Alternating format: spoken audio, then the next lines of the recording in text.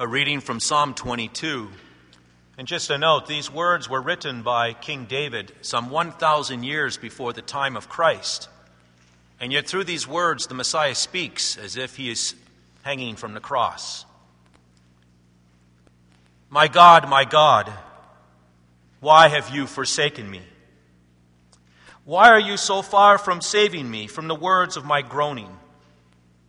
O my God, I cry by day, but you do not answer, and by night, but I find no rest. Yet you are holy, enthroned on the praises of Israel. In you our fathers trusted. They trusted, and you delivered them. To you they cried and were rescued. In you they trusted and were not put to shame. But I am a worm and not a man, scorned by mankind and despised by my Father, by the people. All who seek me or all who see me mock me. They make mouths at me, they wag their heads. He trusts in the Lord, let him deliver him. Let him rescue him, for he delights in him. Yet you are he who took me from the womb.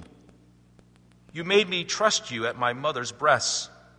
On you was I cast from my birth, and from my mother's womb you have been my God. Be not far from me, for trouble is near, and there is none to help. Many bulls encompass me, many strong bulls of Bashan surround me. They open wide their mouths at me like a ravening and roaring lion. I am poured out like water, and all my bones are out of joint. My heart is like wax. It is melted within my breast. My strength is dried up like a potsherd, and my tongue sticks to my jaws. You lay me in the dust of death. For dogs encompass me. A company of evildoers encircles me. They have pierced my hands and feet. I can count all my bones. They stare and gloat over me. They divide my garments among them, and for my clothing they cast lots. But you, O Lord, do not be far off. O you, my help, come quickly to my aid. Deliver my soul from the sword, my precious life from the power of the dog. Save me from the mouth of the lion. You have rescued me from the horns of the wild oxen. The Passion of our Lord Jesus Christ according to St. John, the 19th chapter. Then Pilate took Jesus and flogged him. And the soldiers twisted together a crown of thorns and put it on his head and arrayed him in a purple robe. They came up to Jesus saying, "Hail, King of the Jews!" And they struck him with their hands. Pilate went out again and said to them, "See, I am bringing him out to you that you may know that I find no guilt in him." So Jesus came out, wearing the crown of thorns and the purple robe. And Pilate said to them, "Behold the man." When the chief priests and the officers saw him, they cried out, "Crucify him! Crucify him!" And Pilate said to them, "Take him yourselves and crucify him, for I find no guilt in him." The Jews answered him, "We have a law, and according to that law he ought to die because he has made himself the Son of God." When Pilate heard this statement, he was even more afraid. He entered his headquarters again and said to Jesus, "Where are you from?" But Jesus gave him no answer. So Pilate said to him, "You will not speak to me? Do you not know that I have authority to release you and authority to crucify you?" Jesus answered him, "You would have no authority over me at all, unless it had been given you from above. Therefore he who delivered me over to you has the greater sin." From then on, Pilate sought to release him. But the Jews cried out, "If you release this man, you are not Caesar's friend. Everyone who makes himself a king opposes Caesar." So when Pilate heard these words, he brought Jesus out and sat down on the judgment seat at a place called the Stone Pavement, and in Aramaic, Gabbatha. Now it was the day of preparation of the Passover. It was about the 6th hour. And he said to the Jews, "Behold your king." And they cried out, away with him, crucify him." And Pilate said to them, "Shall I crucify your king?" The chief priests answered, "We have no king but Caesar." And so he delivered him over to them to be crucified. And so they took Jesus and went out bearing his own cross to the place called the Place of the Skull, which in Aramaic is called Golgotha. And there they crucified him, and with him 2 others, one on either side, and Jesus between them.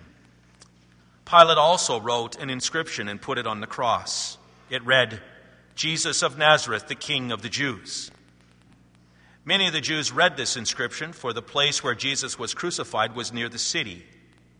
And it was written in Aramaic, in Latin, and in Greek.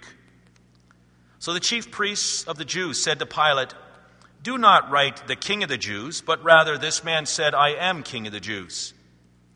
And Pilate answered, "What I have written, I have written."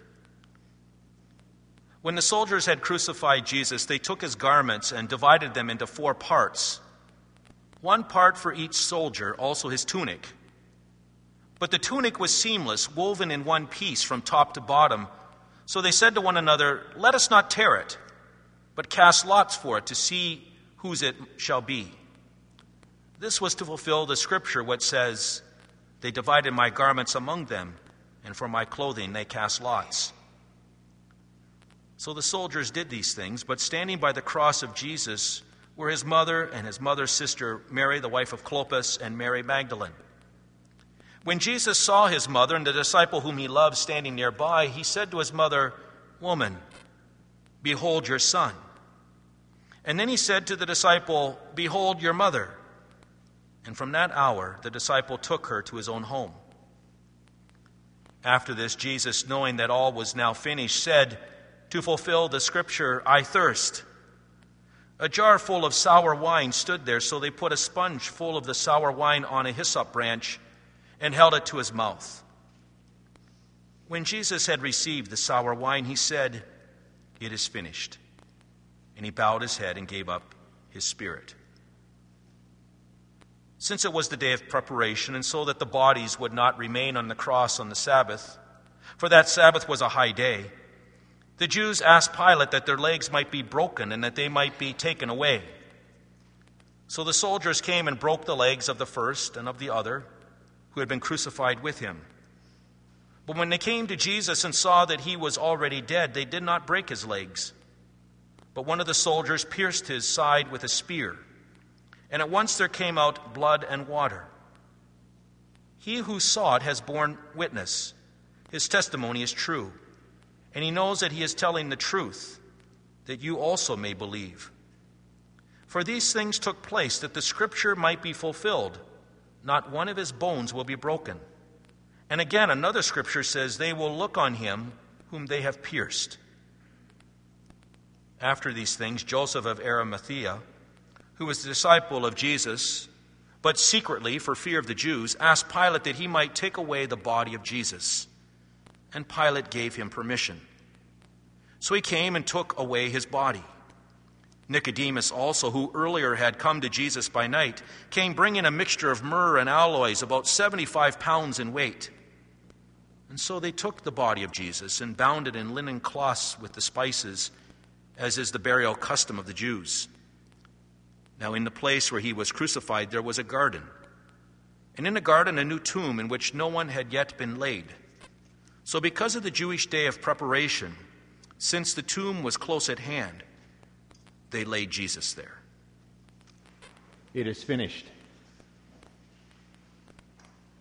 3 words in the English language, 1 word in Greek, telestai.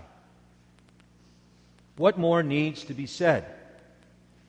It's like a period at the end of a novel, the last sentence of a novel. Since God's prediction that Satan would be crushed by one of Adam and Eve's descendants, history has been cascading towards this moment. Generation after generation anticipated this cosmic clash.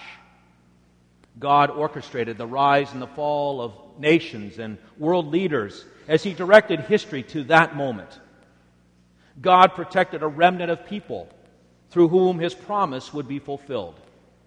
The sacrifices of lambs and goats and bulls prefigured the sacrifice of the Lamb, who would be slain once and for all. Prophets prophesied in graphic detail the events as they would unfold in the life of the Savior of the world. And now history culminates in Jesus' matter-of-fact statement, "Tetelestai," it is finished. But what is finished? The taunting ceases. The agony vanishes. The sadness of abandonment and rejection is silenced. The arms and the limbs and the legs grow limp. The heart stops beating. The lamb is slain. God's Son dies. The death of God's Son means that the serpent's head is crushed. It means that grace overwhelms sin. It means that love conquers evil. It means that the veil of sin separating God from man is torn in two. God is reconciled to man. Man's redemption is paid in full. It's undeserved, but God freely pardons. Death's sting is removed. Jesus holds now the keys of Hades and hell. The gates of heaven are open wide. It is finished. It's not a moan of a defeated man, nor the sigh of resignation. It's the declaration of a victor, the satisfied recognition of a son who's now completed the work that his father had sent him to do. And one can almost hear his father say, "This is my beloved son, and with him I am well pleased." And like someone who has expended all of his energy on a wearisome but very satisfying project and then flops himself down on a bed exhausted, Jesus lays down his head to rest. He dismisses his spirit, and he falls into the deep sleep of death. It is finished. The angels weep with sorrow that God's justice meant that his own son had to die. The angels weep with relief that the cosmic battle of all battles is over.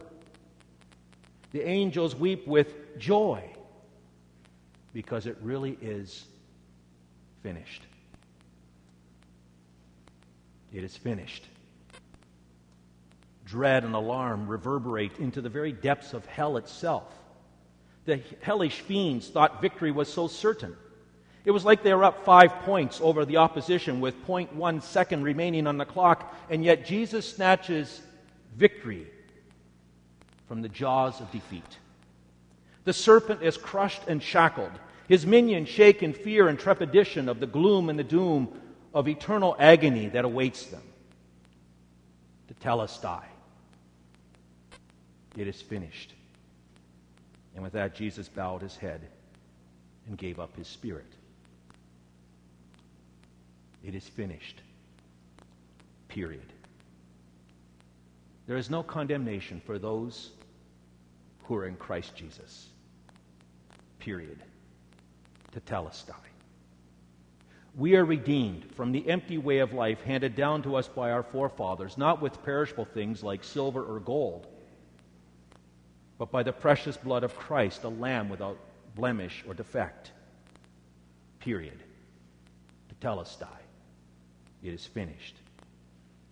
But you are a chosen people, a royal priesthood, a holy nation, a people belonging to God. You have been called out of darkness into his marvelous light. Once you were not a people, but now you are the people of God. Once you had not received mercy, but now you have received mercy. Period. Tetelestai. It is finished. And yet, with Jesus' death, so many things are now set in motion in our lives. I mean, do we not weep with the women under the cross with the realization that we were there when they crucified our Lord? Because it was our sins that nailed Jesus to the cross. Do we not repent with St. Peter for the times that we denied knowing him? Do we not pray the thief's prayer? Jesus, remember me when you come into your kingdom. Do we not believe and confess with the centurion, surely this man is the Son of God? And do we not find that love flows from our hearts for the one who has saved us? Do we not rejoice that we live in undeserved grace, that the debt of our sin is paid in full, that God is at peace with us? Do we not resolve to know nothing while we live except Jesus Christ and Him crucified? And do we not approach death with a certain level of calm and confidence, knowing that Jesus has already passed from death to life? And do we not heed our Savior's invitation to deny ourselves and to take up our cross and to follow Him? Do we not find ourselves submitting to God and resisting the devil's temptations, knowing that the devil will flee from us? And do we not persevere and press on in life even when we feel like quitting, when we're so discouraged and disappointed and pessimistic, when our life is filled with trials and troubles one after another? And we don't give up because we know that our Savior did not quit, even though He had every reason to do so. And therefore we press on. We press on to take hold of that for which Christ has taken hold of us. And do we not love as He loves us? Do we not forgive as He forgives us? Do we not sacrifice as He sacrifices? Do we not serve as He is served?